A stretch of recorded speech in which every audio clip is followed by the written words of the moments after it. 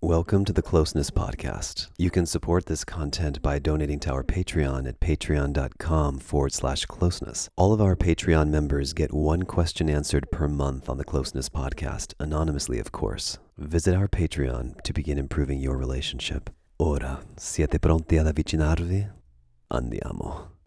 Hi, my name is Tari, I'm your host, and this is an exclusive Closeness interview. Today, you're not only tuned in to me, but also to a very special friend of mine named Sarah. She's lovely, she's beautiful, she has an infectious voice that's an absolute delight to listen to. It makes me feel great just listening to her speak. She's a freelance writer in San Diego, California. She loves telling stories about messy, raw feelings, such as fears, anxiety, and body image issues. She also explores positivity and humor through storytelling, through friendship, self-love, body positivity, and chronicling her single life post-mastectomy.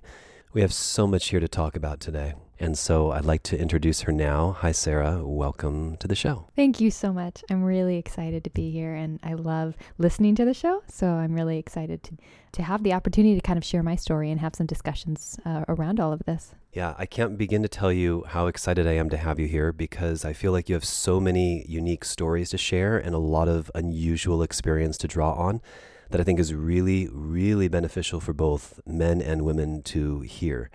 I feel like with what you've shared with me that you probably tell a particular story a lot. And so let's start with something a little bit different. We were talking earlier about how you consider yourself to be demisexual. I wanted to hear a little bit more about that. Maybe you can define what that means for our listeners and then explain how that pertains to you. Absolutely. I think there's the, Google definition, and then there's my definition, or how it feels to to be myself as a demisexual. So I'll kind of explain both.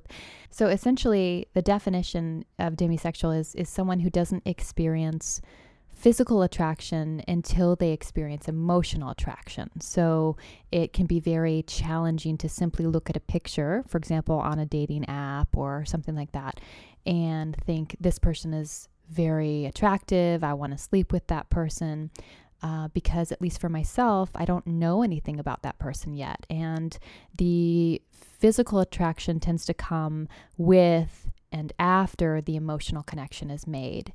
And to me, it's not just connecting on an emotional level, but there are so many factors that are important to me.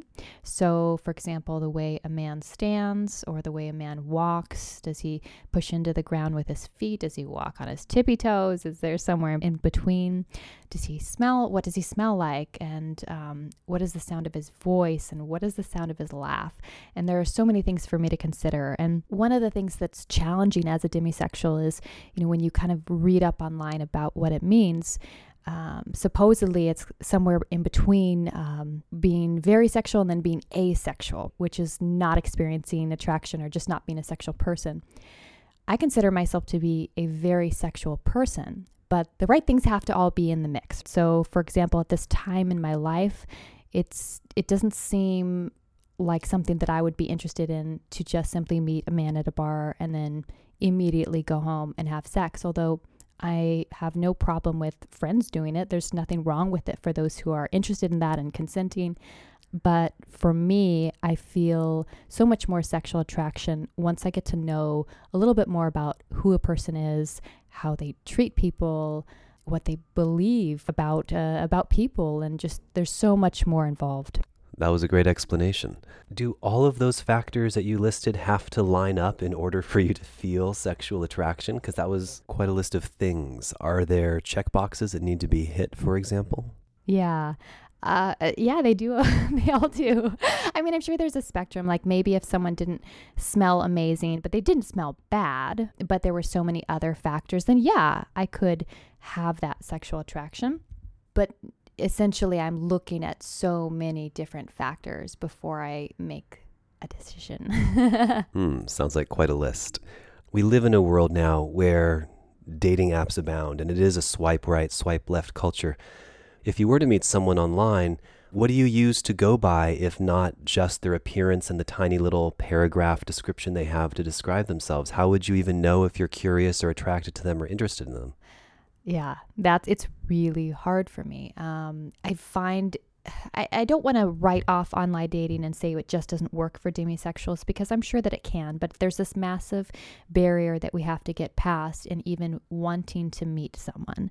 So, for example, when I talk with my girlfriends and, we'll go have dinner, we'll look at our queues, right? Like some of my girlfriends have 50 men in their queues that they're talking with, which I think is wonderful. And they'll look at mine and it's either 0 or 1. Sounds like a man's dating profile. I guess. And they'll be like, why aren't you, okay, look at these people. They're fine. Why don't you talk to them? And I'm like, I don't know if I want to meet. I think if I met someone at, in a real world situation, I could kind of open that up and get more excited so much more quickly. But it's really hard for me to even get excited about meeting these people. And I almost feel like someone asked me the question not too long ago about if dating apps were to be improved, how would you like to see them improved?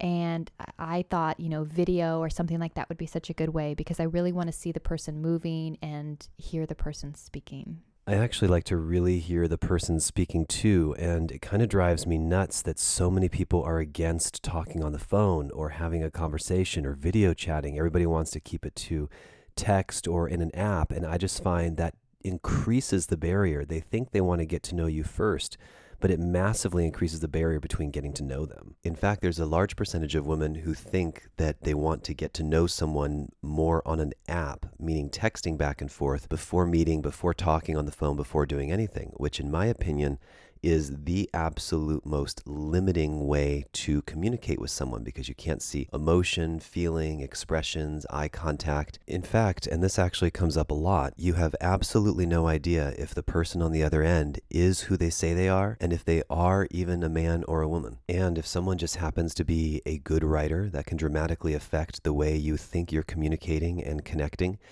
And also, people are very careless when you're just texting someone because they don't have a face to the name, so to speak. You don't know the person, you don't feel comfortable or safe, so people are far more likely to just vanish or block or disappear or run away or just leave the communication at a standstill because they feel like they owe you nothing.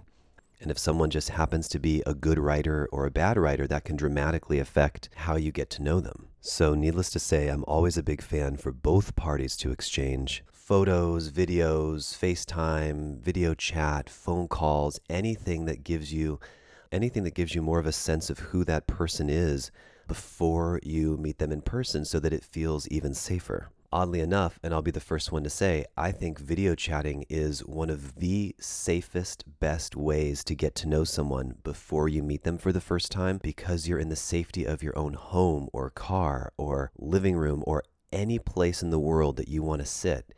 And you get a sense of what the other person looks like, how they breathe, look, move, act, respond, how comfortable they are with themselves. You get to know all of that before your first date. And I think that's such a wonderful way to preempt getting to know someone. But to get back to what turns you on, as I was listening to you talk about being demisexual, I was thinking that maybe some people might think that a lot has to happen for you to get turned on and aroused, but I think it might work a little differently for you. So is it possible for you to meet someone face to face and immediately know that you're sexually attracted to them? Yeah, absolutely. I think that is a common misconception, that because there are so many criteria, if you will, that have to be met, that this must be a long process and it must take me months to find out if I like someone or not. And that's very much not the case. It could be a matter of minutes within meeting someone face to face in the real world, not just a picture. But once I have a chance to just sit down with someone or meet them, I'll know right away. Can you tell us a few of your, if you don't mind sharing some of your personal life, your turn-ons and turn-offs? Obviously, if someone stunk horribly or if they dressed terribly, certainly there's very obvious things that are going to turn off most women. But are there more subtle things that are a definite no that you can think of? Yeah, I mean, you mentioned smell, and these may be more obvious, but if someone smokes or smells like smoke, it's absolutely not going to happen. Yeah. But even more than that, if I happen to be having dinner or lunch with someone, the way that they treat a waiter or waitress is huge for me. If they don't say thank you when food is brought or something like that, it's a massive turnoff. So just to clarify, if you were on a date with someone and it was going really well and you thought you might have sex with him later that night, but he didn't say thank you to the waiter or waitress? Well, okay, potentially, yeah, because the thing is, that's one very specific moment. But if I was really having lunch or dinner with someone, there would be time to see, how they ordered, and if they said thank you when they ordered their food, and thank you when the food came, and if they complained, and if they, if anything was wrong, did they handle it in a polite way? Or it just gives me such an indicator of someone's kindness. Oh, I completely know what you mean. One of the biggest turnoffs for me, something that will take me from being completely interested to not being able to tolerate them at all, is when a woman is rude, disrespectful, mean, careless, or only puts herself first, or women who don't come from the heart or who aren't kind. I really, really value, in case anyone hasn't noticed from listening to this podcast, manners. So what are some things that a man can do that keeps you engaged? Is it a sense of confidence in himself, or feeling relaxed, or some powerful eye contact? I love those. Yeah, well, I love all of those. I love good eye contact. And sometimes I'm not even as good as it. And sometimes there will be someone that, like, you're very good at eye contact. And it, to the point where sometimes I'm like, oh, I need to up my game here with this. But it's really, really good. It's really attractive when someone has good eye contact, and not just eye contact, but presence with you in the moment. And are they, they're not on their phone during a date, and they're engaging in you, and they're actually listening to what you're saying rather than simply only telling stories about themselves. Let me touch on eye contact for a moment. Do you ever feel intimidated by eye contact? If it goes on for a long time, yes. It doesn't mean that I don't want it and like it, but sometimes I look away for a second and then I come right back. Yeah, you do. I have a theory that good, strong eye contact with someone who's attracted to you and you're attracted to them is a very powerful tool. I also have this theory when it comes to male-female dynamics in a heterosexual relationship, that it should be the man who maintains the eye contact and the woman breaks away first, in terms of courting, flirting, sensuality, and sexuality. Because breaking eye contact often conveys shyness or submissiveness, and generally that's not the role that a man wants to play when courting a woman. Would you agree with that? I'm off the hook. You are off the hook. Yes, absolutely. I want, and again, I think that the woman needs to make some effort in that too. And so I certainly wasn't saying that I like to look away the whole date, but every now and then, if it's like a long gaze, I'll look away for just a second and come right back.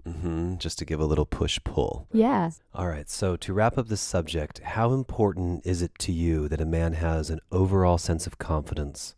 Does his confidence have to be through the roof? Does it just have to be a general sense of well-being? Does a man need to be at the top of his confidence game to have you? Confidence is so sexy. There is a balance, though, in my opinion, and you can tell the difference between confidence and arrogance is a massive turnoff. Oh, good. I'm really glad you said that. It's something I want to dive into. Are you able to articulate what you think the difference is? Can you maybe give us a few examples of what someone who's cocky is like versus someone who's authentically confident, in your opinion? That's a challenge. I think it's harder to articulate that in terms of body language. Verbally, there are some things that people can say, and we can get into that. But I think in terms of body language, sometimes a woman just has this intuition or just knows that person's a pompous ass or whatever, right? But in terms of, I feel like it's easier to distinguish the difference when it comes to something that a man says. So does he have to bring up examples of all the women he's been with, or does he immediately have to talk about his money on the first date? Are you turned off by hearing stories of other women, or are you talking about in the context of a man bragging about exes or women that he's been with, or sexual prowess? Yeah, I mean, I think if we were having a discussion and we wanted to, and it was either a helpful example or a funny story, those could be fine. It's not that there can never be any discussion of previous lovers.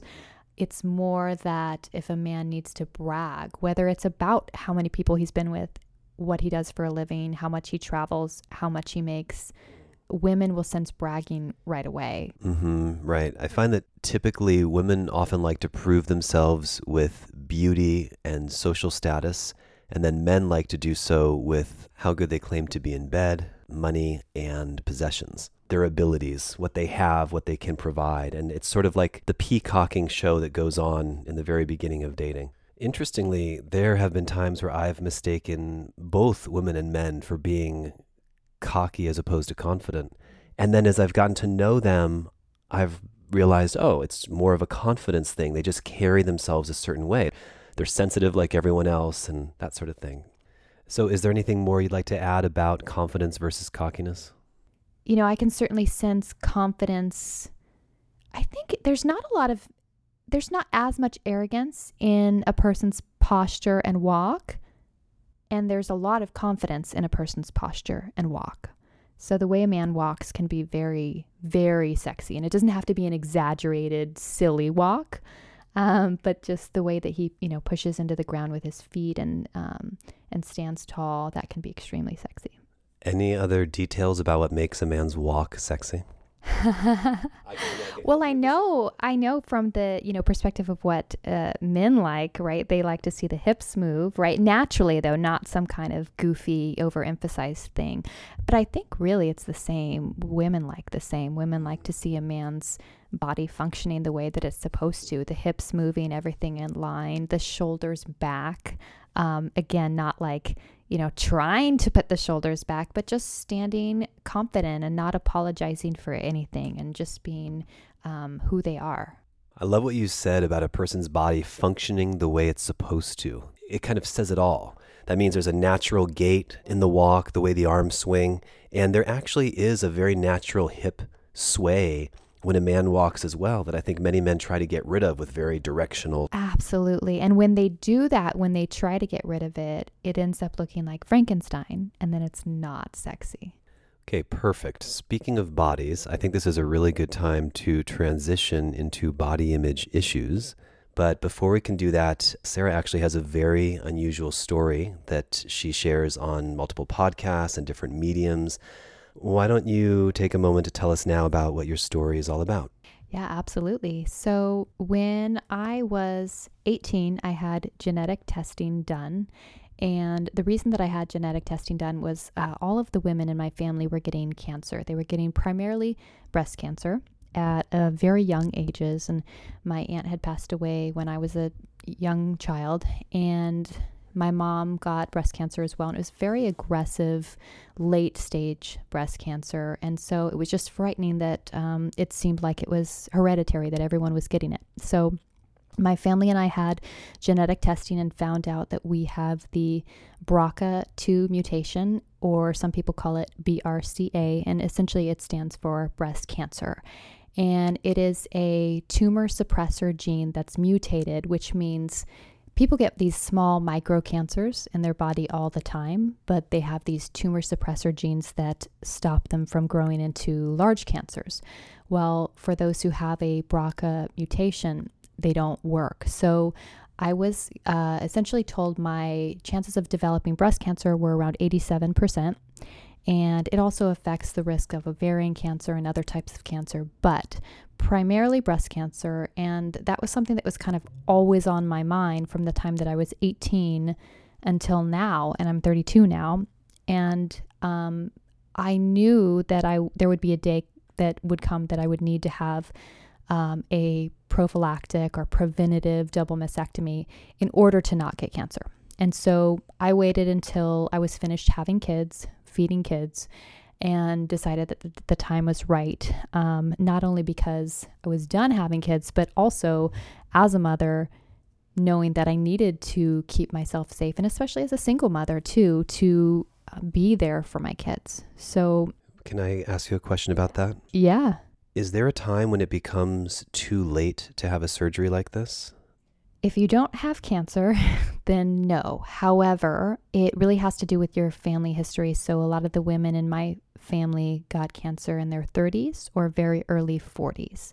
So as I approached 32, I began to feel unsafe.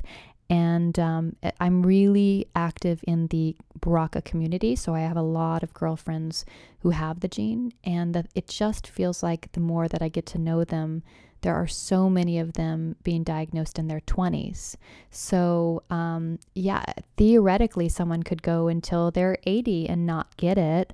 But it's unlikely. It's, usually something that people do in their 20s and 30s. This is such a sensitive topic, and I can't even imagine what it would be like to be diagnosed with something that affects such a sensitive and integral part of your body, something that makes a woman feel so feminine, so much like a woman, and then to have to make this horrible choice of when. I actually have another female friend who just got this news as well. And it's just baffling to me that when this news is delivered, it's like, oh, well, you've got this gene, so you should probably consider a double mastectomy soon, as if it were a simple procedure that you might just deliberate on overnight. But to me, that's got to be one of the biggest choices of your life. How would a woman navigate this for herself? And like, when does she know the time is right, or if she should, or... Yeah. I really believe that genetic counseling with an actual genetic counselor should be like a mandatory part of genetic testing. It was back when I had the test because we did it through our insurance, and then essentially got the results with a genetic counselor. But now that the tests have become more prevalent and really affordable, which in one regard is such a good thing. You can pay $100 and find out. But if you do that, there's no one there to guide you in those decisions. And to know, I mean, they've given me a statistical range for, well, this is your percentage that you're, likely to get cancer within the next 5 years, 10 years. And that helps you make those decisions. Does it come down to each woman's preference when she feels that time is right? Completely. I mean, I even know women who know they have the gene and don't want to get it done. And that's acceptable too. I mean, I feel like as a woman who wants to support other women, we should never shame someone for whatever their decision is, even if it is accepting that larger risk. And some people, it's challenging though, because I personally know 2 women who decided to wait on the surgery and in favor of frequent surveillance or screenings, which means mammograms and MRIs, and both of them got cancer. And one of them passed away in her early 30s, leaving behind a young son. And it's... Oh my God. Again, it's an individual decision, but for me, it just felt like there was this perfect analogy that someone gave me, which was if you're going to go on a plane, you're going to fly on a plane, and they said you have an 87% chance of crashing, and you might die, you might not die, you might actually be okay, but would you even bother getting on that plane? Of course, you'd never get on the plane. So that's kind of how I made my decision. And so, just so we're all clear, there's sort of this window where you can have this surgery that begins from finding out that you have this gene all the way up until someone comes down with cancer. If you put it off until the point where you get cancer, is it completely irreversible from there? Well, it really depends on... So even among saying I have a BRCA1 mutation or I have a BRCA2 mutation, then there are so many different specific DNA codes. So that's all the more reason why a genetic counselor is so important. There's no guarantee that that cancer would be a late stage, a stage 3. It theoretically could be a stage 1 and something that's easily treatable, but that's not ever occurred in my family. And so we really look at hereditary, links, because it's unlikely that I would get a mild form of cancer. And then that's one of the other things that I used in making my decision to have the mastectomy, is that the reconstruction options are quite good when you have it done preventatively. If I were to wait and have a late stage cancer, the reconstruction options might not be good for me. They might not be able to save my nipples. They might not be able to do implants. They might have to take back muscle out, and I didn't want to lose any muscle. So it was the right timing for me. Are there a range of possible outcomes like you were describing? Seems like maybe for some women this can go very well and for others not so much. Do women, for instance, always elect to get implants? No, there are so many reconstruction options. It is ridiculous. There's everything ranging from women who choose to quote unquote go flat or not have reconstruction. And there's of course women who want to have reconstruction, but if they have cancer, they can't. So I think that's a challenge for me, is a lot of times when I say the term double mastectomy, people immediately assume it means that I have no breasts whatsoever. Which is certainly not the case. Which is not the case. So there's that end of the spectrum, right? And then there's reconstruction options where if a woman has enough fat, they can literally take fat from her stomach or from anywhere to create breasts for her without using implants. I didn't have enough fat to go that route. I chose implants instead. But even among those that get implants, they can be placed above the muscle, below the muscle. There are just, and people can keep their nipples or they can choose to not keep their nipples. There are just so many choices. Would there be any reason to not want to keep your nipples? There's about a 1% increase in your risk factor because there's no way to absolutely remove your cancer chance forever. Absolutely none, because essentially you have breast tissue all the way up in your armpits and you're not going to take those out. So having my surgery, my risk has gone down from about 87% down to around 3% or so. Now the general population has about 12%. So I'm feeling pretty safe, right? And if I would have removed my nipples, it would have been about a percentage lower. But for me, it does so much to my confidence and for my mental health that I was willing to take a 1% risk. Absolutely. I think that sounds like hardly a risk at all for what you would gain.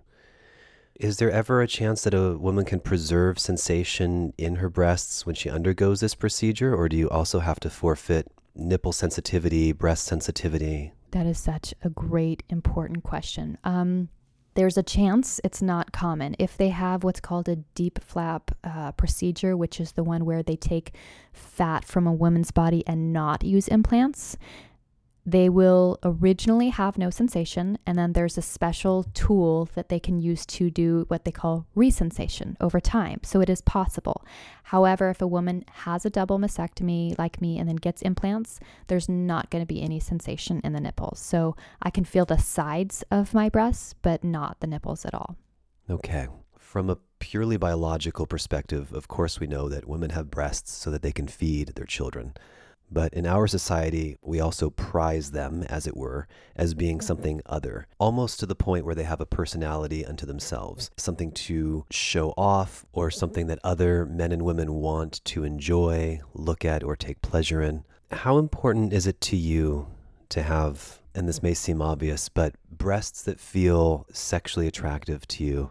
In other words, is that a fundamental part of being a woman for you? Not so much from the place of being able to nurse children, but does the quality of you feeling within yourself desirable, feminine, sexy, sensual, womanly, tie into having attractive breasts? And can you speak to us a little bit about your relationship with your breasts? It's huge to me. And, I think it's hard for us sometimes to admit that because we don't want to come off as vain. But I love having beautiful breasts, and I was so afraid that I wouldn't be able to keep my nipples. I mean, I consulted multiple surgeons, and I think the first thing that I said when I woke up out of, with anesthesia and everything was, do I still have nipples? It's huge. And especially as a single woman, I feel, I can't even imagine the pain that someone must feel to not be able to keep their breasts. I completely agree. Let's take everything you've shared and bring it now into the real world, which is someone who's had this surgery, had this operation. You're a beautiful, desirable woman. You are single. How do you navigate dating? You and I were chatting earlier, and I've given a lot of thought to as well, when, if ever, is the appropriate time to share with your partner before they unwrap you, see you naked for the first time, or undress you, that there might be something there that they're not expecting or that they're just not used to. Do you have some thoughts on this? I do. I think it really depends on, what it's going to look like, and is it going to shock their partner or not? So for me, after having 3 surgeries this year, I still have my nipples, my own skin. I have implants. I don't feel, exactly the same as if I would if I hadn't had surgery, because I have scarring around my nipples and then on the breast kind of going down in the middle. It essentially looks like I had a breast lift, which I did. It doesn't look like it would shock a man. And yet at the same time, I've thrown that idea around and debated. Do I want to tell someone before and, kind of kill the moment, the beautiful, exciting moment with some kind of warning, like, hey, just so you know, before you take my shirt off, and then just getting, especially for a woman like that, excitement in that moment is so important in keeping arousal.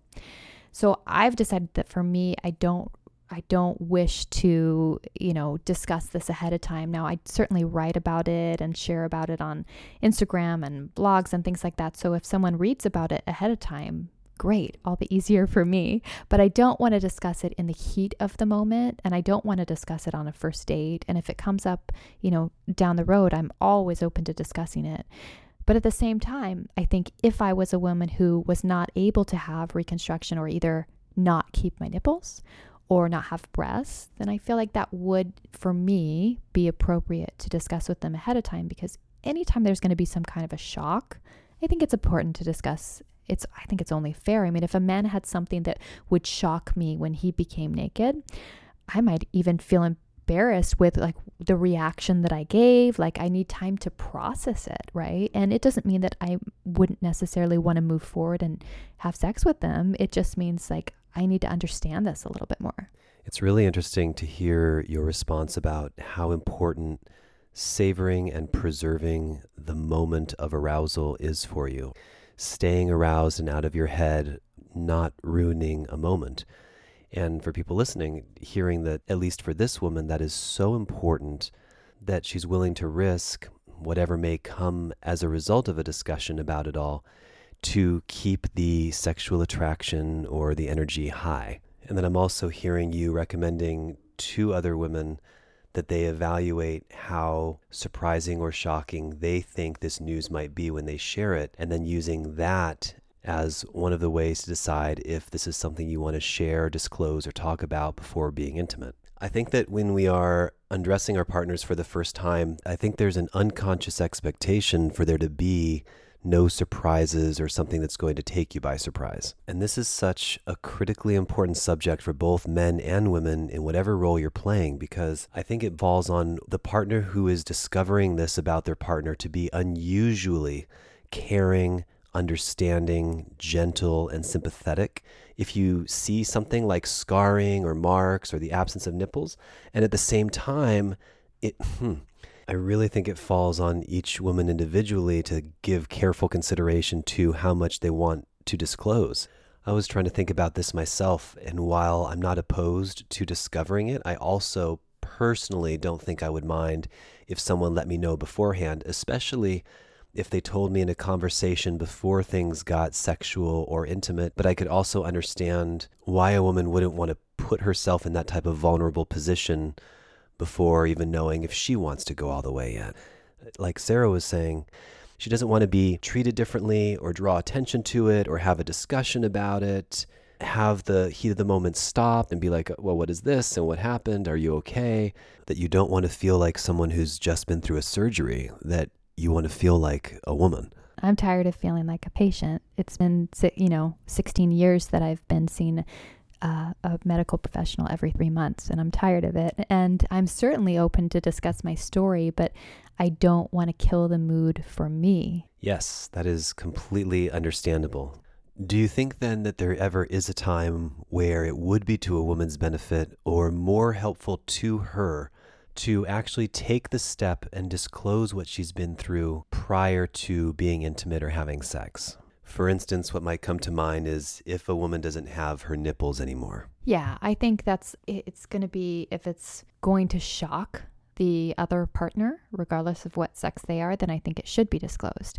So for me, not disclosing at this time in my life, I don't think that I'm going to continue to disclose to everyone unless they read it online. It has to do with the fact that I feel like my breasts are in this realm of something that people could simply mistake for someone who happened to have a breast lift, or who happened to have implants, or who happened to have a reduction or something. There's some level of scarring, but I don't think it would shock people. Right. However, if I had, no nipples, I personally would feel like I would need to disclose, not just for their benefit, but for mine, because if I saw some shocked look, I might be really hurt. Yeah, I think that if someone who's gone through this feels like they might be embarrassed by someone else's bad response or poor response or lack of tact or any response other than total acceptance, I think disclosure is worthwhile because you're going to help eliminate a lot of that, I think. Exactly. Yeah. So I want to look at something now that's extremely difficult to even phrase, which is In an ideal situation, whether you're a man or woman, whoever's had a surgery, whatever's happened to your body, whatever issues you're going through, in an ideal world, your partner isn't even bothered. They love you for who you are or like you for who you are, or there's a total acceptance of you. They aren't bothered by marks or scarring or what have you. But I'm certain there's also going to be times where some people might not feel comfortable proceeding sexually. This is such a sensitive, intimate topic. How does one go about letting their other partner down or conveying to them that for whatever reason, they don't want to continue to be sexual? What is the ideal response or reaction, if any, that will not leave your partner feeling bad or hurt? What can we do? I have to be honest, I don't think there's any way that two people can be actively getting ready to have sex and then the man says, I am no longer interested. However delicately he says it, the woman's going to be hurt. I know I would be hurt. At the same time, if he's not interested, he's not in any obligation. And, that is something that he would need to do, just to say, I'm not feeling comfortable with this right now. Right. I'll put forth an idea. I agree with you that if you're planning on having sex with someone and everything seems fine, and then suddenly someone decides not to, that there's no real good way to pick up the pieces. It raises such an interesting subject about how, whether you're a man or woman, if you reach the point of deciding that you don't want to have sex with someone, what an appropriate response is.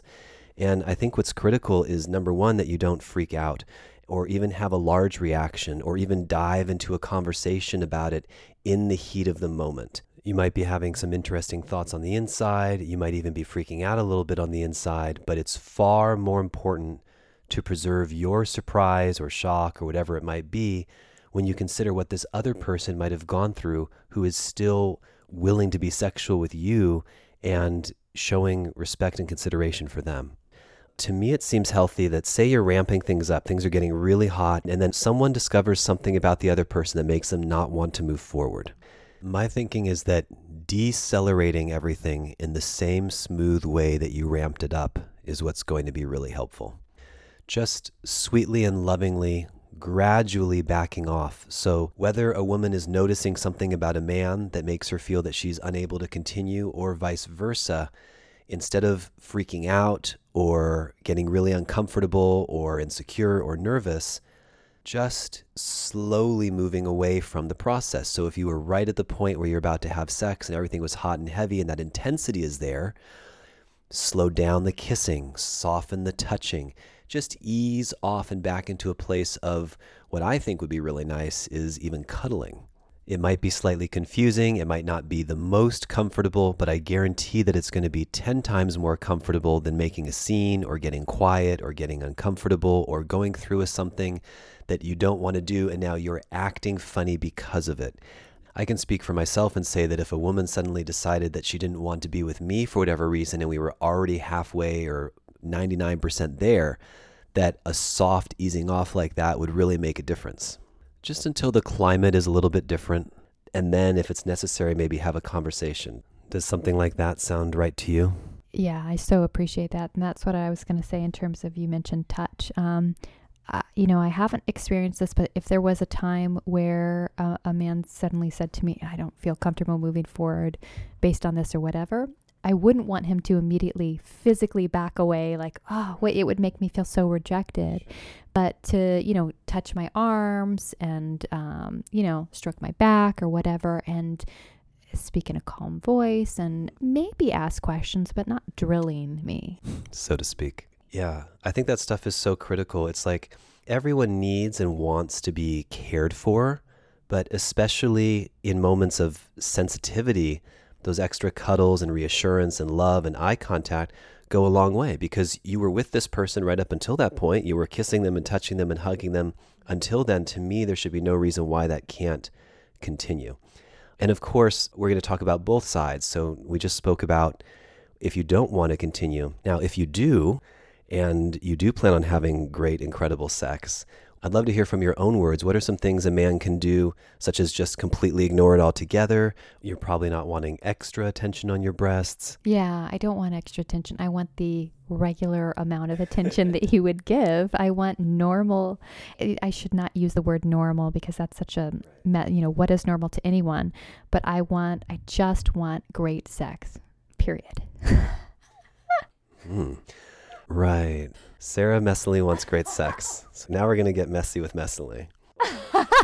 Tell us a little bit about, in your mind, what makes great sex. And especially for people listening, like what specifically happens in your mind that makes it great? Connectedness, eye contact. Oh, do you mean like closeness? Closeness. Totally. Completely. No, that's so true though. A lot of touch, it could be different levels of talk. There could be some talk or not much, but just staying really present and really focused and really being in the moment. And it's okay to ask your partner, is this okay? Or should I do it a different way? And then it's okay to speak up and say, why don't you move your hand? Communication is good. All right. So those sound like some pretty good broad strokes. I don't know, Sarah, is that really all there is to it that makes it hot for you? And do you feel like there are things that might make it hotter? Well, yeah. I mean, I think everybody likes something a little different. I know what I like. Am I supposed to get into it? Of course you're supposed to get into it. I think it's important that two people, whether they've just met or known each other for a long time, that they connect on a level that they not just can speak about, but like sense what each other like. So everybody is really different in terms of their preferences. So, I might like it more rough or, everyone's a little bit different. They are. What are you supposed to say? I like it hard. Welcome to my TED Talk.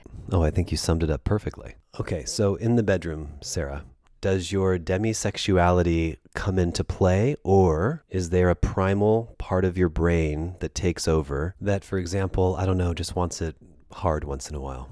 Yeah, the primal part takes over. Because the thing is, if I'm already in the bedroom, then I've already made that choice. I've already, that person has checked my boxes. So then it's time to go.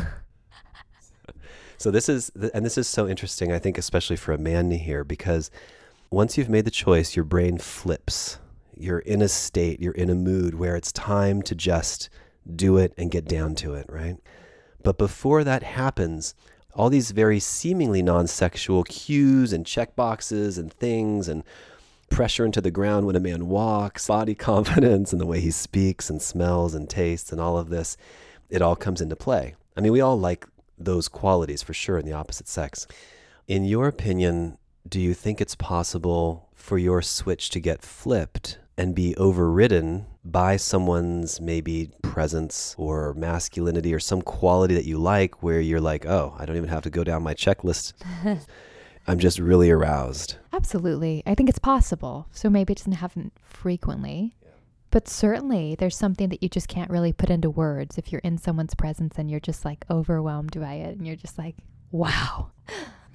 So, Sarah, do you use a vibrator or toy or Yeah, some sort of self-pleasuring tool? I do. There's certainly a lot of them that I haven't tried that I'd like to try, but right now I'm really into the Womanizer. I think it's called Womanizer 5000, which is just a clit stimulator, and it uses suction, so it's supposed to be more like oral sex.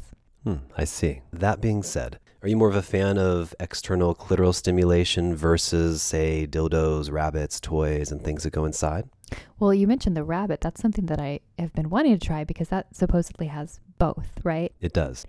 I'd be interested in, I mean, for me, like internal stimulation feels very good and very wonderful, but I typically won't come that way. So that's why I like the external stimulation. So then what is it about the ease in which a woman can come by herself that becomes so different when she's with a partner sometimes? Yeah, it is the fears and the insecurities. There's nothing to hide when you're alone. You don't care about your scars. You don't care about your whatever it is. You gained a couple pounds or whatever. Of course, you're still going to just experience self-pleasure.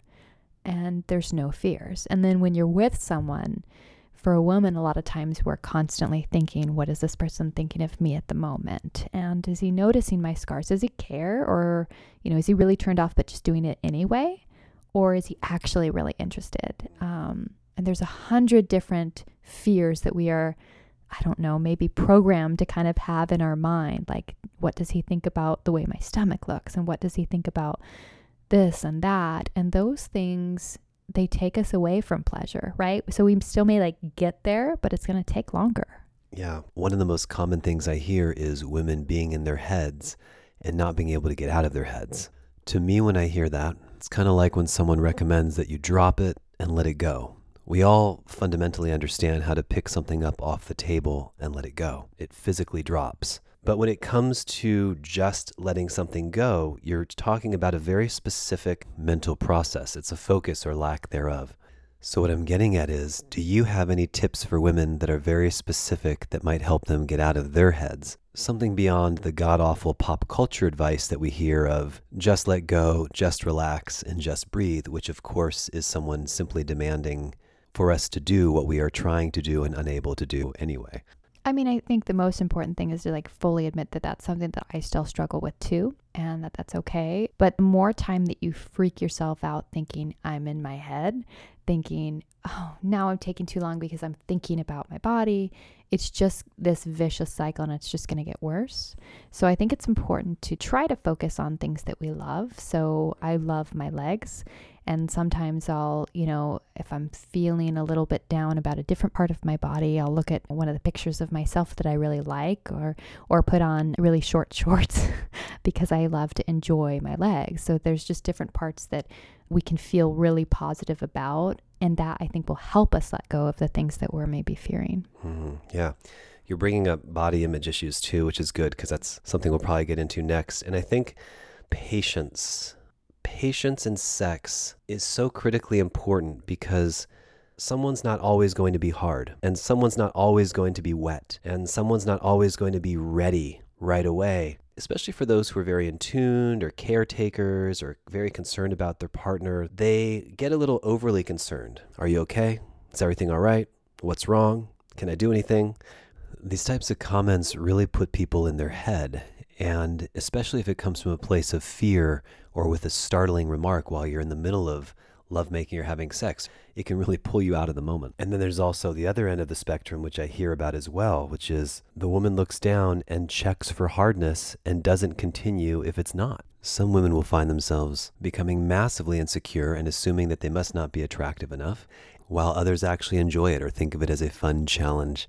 So anyhow, you hear these stories of women who touch it, flick it, squeeze it, flop it around, give it a poke, seeing if it's ready for her, and then if not, she refuses to touch it again.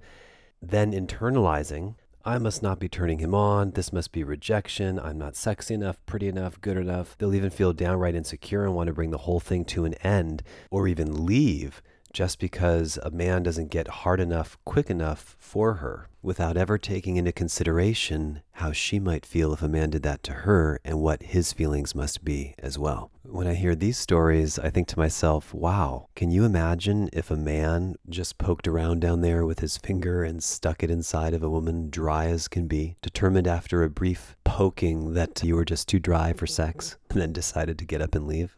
It's like a story that would make the news. But all of this to say that things come up for both men and women that keep us in our heads, and sometimes we are contributing to the problem rather than helping to solve it or soothe the person who's involved. So I think that patience in sex is so important for whether it's two women, two men, a man and a woman, for everybody to practice. And what that means is you're not sitting around waiting, but you're encouraging, discovering, and loving your partner and finding a way to figure out what helps them get out of their head and soothe them and relax them, that sort of thing. Did you want to speak to men's body issues versus women's body issues? Did you have anything to say about that? Well, I think that it is important to address that men can have, low self-esteem or body image issues just like women can. My personal opinion is that women probably deal with it more frequently. However, I think they address them differently. I just feel like it's such we were talking earlier about disclosure in terms of if there's something that you feel is going to surprise your partner. And I feel like it's such a common woman thing, even though maybe my friends haven't gone through mastectomy, right? So maybe it's just me among my group of friends. And yet we all deal with the same, like, do our breasts look good enough? Does our stomach look good enough, right? How is our weight? Like, we all have the same kind of fears. That's the challenge, right? I think societally we're conditioned to hate ourselves and think that we're not good enough. And then we just constantly see these images of people who are photoshopped or who have had all these, surgeries. And that's what we're comparing. We're not really comparing to normal people. What does that mean, you're conditioned to hate yourself? Well, I mean, I just think from a very young age, we're taught, even if we had the best parents in the world who loved us dearly, that, we're comparing to things that are not achievable. And so the hate yourself essentially comes from being disappointed in ourselves, never being able to achieve the ideal, not being thin enough, not having big enough breasts, not having a large enough butt, not having long enough eyelashes, not having straight enough hair. I mean, there's just a million problems. And then we're constantly sold, products that fix problems that we don't have. Yeah, when I hear the words enough or too big, too small, too fat, too skinny, big enough, small enough, skinny enough, I find all those words appalling because according to who? And certainly not, when I say your, I don't mean you, Sarah, but I mean certainly not your definition of what's enough. Because I feel like so many of us have distorted and skewed images of what we think enough is, because most people don't feel that what they have is enough. So then it's never enough. And someone else's too big is too small to someone else, and someone else's small is too big, right? That example that I just gave is like the core reason why self-acceptance, self-love, and accepting yourself the way you are is so critical, because there's no global consensus on what perfect is, or just right is, or skinny enough or fat enough or large enough breasts or what have you. And someone else always has bigger ones or smaller ones or more toned ones or whatever. You just can't get to the bottom of what perfect is. And so to me, it's important to have a lot of self-love and a lot of self-respect. Sometimes you partner up with someone who you have great sexual chemistry with, or you fall in love with them as a person, but you don't really align on, like, she's not really my type, or I'm actually not that attracted to him, but I love who he is as a person. I actually think that being physically attracted, especially in the direction from a man to a woman, is important, because it just helps so much with body image issues. So now, when it comes to body image issues regarding men, did you have some more you want to say about that? Well, I mean, I think I've known men over the years to have them. I don't know if they're as frequent, and for some it might be really hard because they don't maybe feel as comfortable talking about them or addressing them. What are a few of them as far as you're concerned?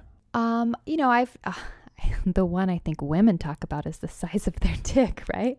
But this is an interesting point because, like, I feel like, we were having the discussion earlier that, women might be like, oh, should I tell him my stomach is saggy or my breasts have stretch marks or whatever it is?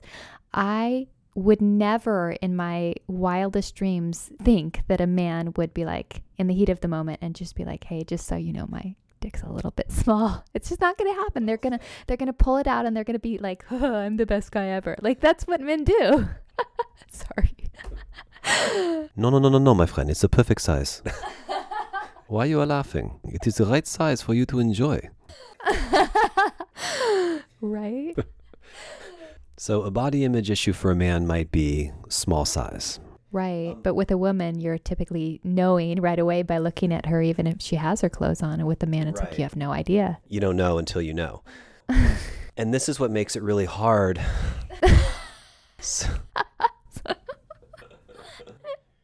Because that's something you fundamentally cannot change that. I mean, especially for a man, right? Right. Like, there's just no ifs, ands, or buts. You get what you get.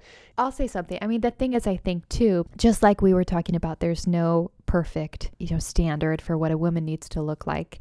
I think men sometimes think if their, dick is smaller than their friends or whatever, that it's the end of the world. But there's this hilarious meme that I saw online, which was big dick doesn't equal good dick, which is the theory is that, a woman can still be, I don't know, maybe if it was teeny tiny, that'd be really bad. But like a woman could still be really attracted to a man who maybe isn't huge, but he knows what to do with his body, and he still has that confidence.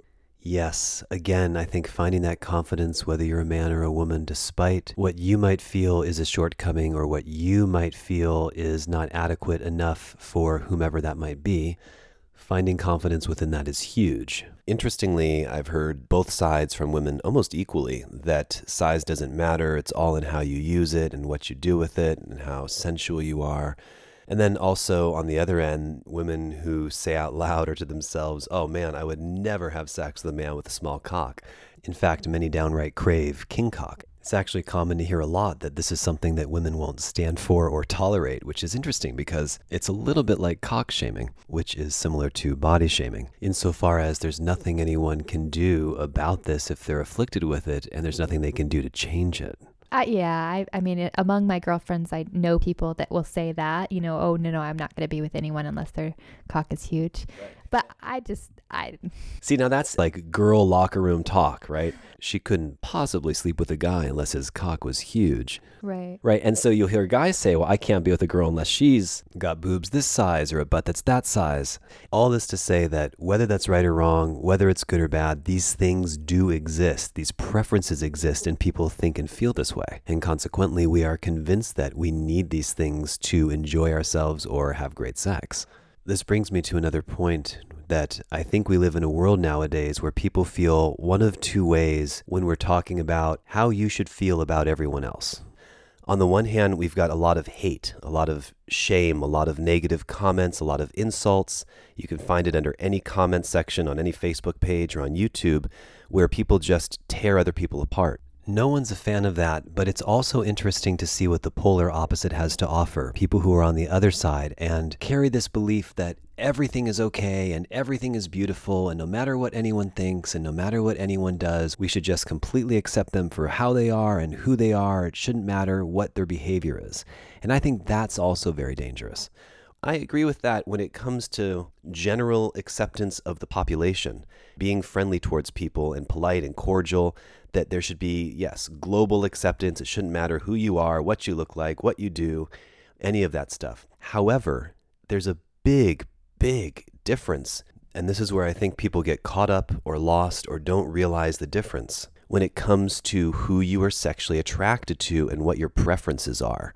Your sexual preferences, to me, are uniquely yours. No one can tell you what you should or should not like, and that's massively important to remember when you're getting involved with someone in relationship. To me, here and under these conditions, it's extremely appropriate to say or recognize within yourself, well, I like a guy with broader shoulders, or I like a girl with a bigger butt, or fuller thighs, or smaller breasts, or larger breasts, or whatever it might be. This shouldn't be shameful or shamed or insulting to someone else. It's, I think, inappropriate for someone to be offended about your preferences. And I'll say that one more time. I think it's inappropriate for someone to be offended about your preferences or expressing your preferences.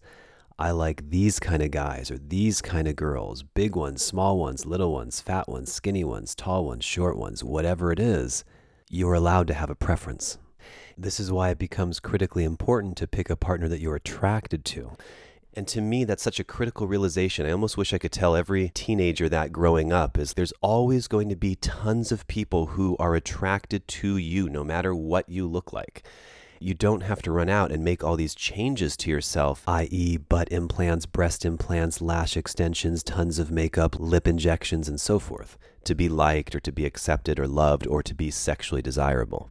But to bring it back to where we were going, I think there's merit in carefully selecting your mate for a variety of reasons. Yes, that they tick all your boxes, but if you've got a thing, an unusual thing, I do think you should look into why you have this unusual thing. For instance, when a tiny woman prefers a 250-pound muscle-bound guy, but she's 5'1" and 95 pounds. I think it's worth looking into, is she trying to feel protected about something, or does she feel unsafe in the world in some way? And when a guy likes some of these emaciated or almost anorexic looking women? Is that really a sexual preference, or is there something going on psychologically with you? Things like that aside, I do think it's really important to acknowledge your sexual desires and give yourself permission to fulfill them with your preferences. Yeah, I mean, I think that's important. And I think maybe even if you were excited in the beginning, eventually as the excitement dies down, then it's going to feel even more like settling. Do you have a particular type of man that you're attracted to? Physically, no. I have a minimum age range. Over 18, presumably? I am not interested in dating anyone younger than me ever, or even really my age. It's not gonna fly. But the person doesn't need to look a certain way. You're not alone in the arena of women who love to date older men. What is it about a man who's older than you that you find sexually attractive versus, say, some of these more boyish or model-esque archetypes? Fair enough. It's still not exciting. I know that it's flawed. It's this assumption that they're going to be more mature and that not all older men are more mature, but I can't talk myself out of it. I'm just not interested in being with anyone who's not at least a little bit older than me. Right. And that right there is Sarah setting her own boundary about a sexual preference. She has it. She feels this way. Even if she acknowledges there may not be logic behind it, it's how she feels. And so therefore, that's how it's going to go. And then I also want to touch on, once more, we spoke about how you enjoy womanizers, which is very unusual for women to like such a thing. Not men who are womanizers, toys. Right. Just the toy who's a womanizer. Do you feel like there's a frequency to the amount of times that you enjoy pleasuring yourself daily or weekly as it contributes to your wellness? To my wellness. Definitely. Of course, everyone's different, but for me, once a day, sometimes twice or 3 times a day. Oh, finally. Boy, am I glad you just said that. I've got to repeat what she said. She pleasures herself 1 to 3 times per day for her wellness and happiness. It is happiness, right? But there's more to that. Like there is so much like actual scientific research that the more that you pleasure yourself, become in tune with your body, whether you orgasm or not, but certainly orgasms help, that you become more confident, that self-love becomes easier, that you don't struggle with body image issues enough because you know your body. I've been so excited to have a woman come on the show and truthfully share that she comes 1 to 5+ times per day. I almost want to do an interview series where that's a regular question and we hear how frequently women masturbate, which is quite a lot. Because I didn't want to come from my mouth first. We have this idea that men are so much more sexual or only want sex, but almost every woman who I speak to, sleep with, or talk to comes every day. It's like how they start their day or wind it down. And I'm sure there are millions of people who don't, but I also just wanted to paint this very sex positive picture that taking care of yourself, pleasuring yourself, loving yourself is a wonderful thing. Right. And I think I would be curious to know if that falls under like a normal range of, how often women come or not. It certainly doesn't affect my decision. But I think the thing about it is that we don't really talk about it as much, especially with, for women. We might talk about it among our group of women or our best friends, but we don't talk about it openly. And I think that's a problem. That's actually something I wanted to ask you. Do you masturbate as frequently when you're having sex with someone? Like in addition to and on top of those times that you're with someone? Yeah. And if you have good sex, will you still maybe go home and masturbate later that night? Or I mean, if it was in the evening, then no, I'm tired. I like to sleep. It would depend on when. So if it was like in the daytime, maybe I would that night. 1 to 3 times per day. Perfect. So yes, effectively. When you do, what are you using as your material to stimulate yourself? Maybe, for instance, if you have recently had sex with someone, is it him that's on your mind or someone else or some other sort of fantasy? Or is it just generally the idea of being, well, Could be. I like to switch it up. So, sometimes I watch porn, but not all the time. More often, I like to think about one person and, the idea of me being with that person, and that's perfect for me. Perfect for you, just like your appearance on this show today was absolutely perfect for us. And I think everybody's going to love Love this. Wow, I cannot thank you enough for being here. You are so much fun. I really appreciated your willingness to flirt and play and connect and share so much on such a spectrum of emotions, from things that are extremely difficult to things that are exciting. To me, that takes a real particular personality to do, and I just think it's incredible. The more people hear and understand how amazing closeness can be, no matter who you are, no matter what you look like, no matter what you like, the better it is for our world. So thank you so much, Sarah. For those of you who would love to follow Sarah on Instagram, especially if your type is beautiful, Thank you. that address is at Sarah Messali Davis, Messali. And you could also read her blog posts, which are very fascinating and very raw, at www.sarahmessalidavis.com. So yeah, this has been a lot of fun. I can't wait to hear how it comes out. It's been fun for me. Thank you. It's been a pleasure. Thank you for listening. We hope you've enjoyed this immensely. To learn more about what we do, visit getcloseness.com, and to donate to our Patreon or have one of your questions answered on the Closeness Podcast, visit patreon.com/closeness. And remember, stay close.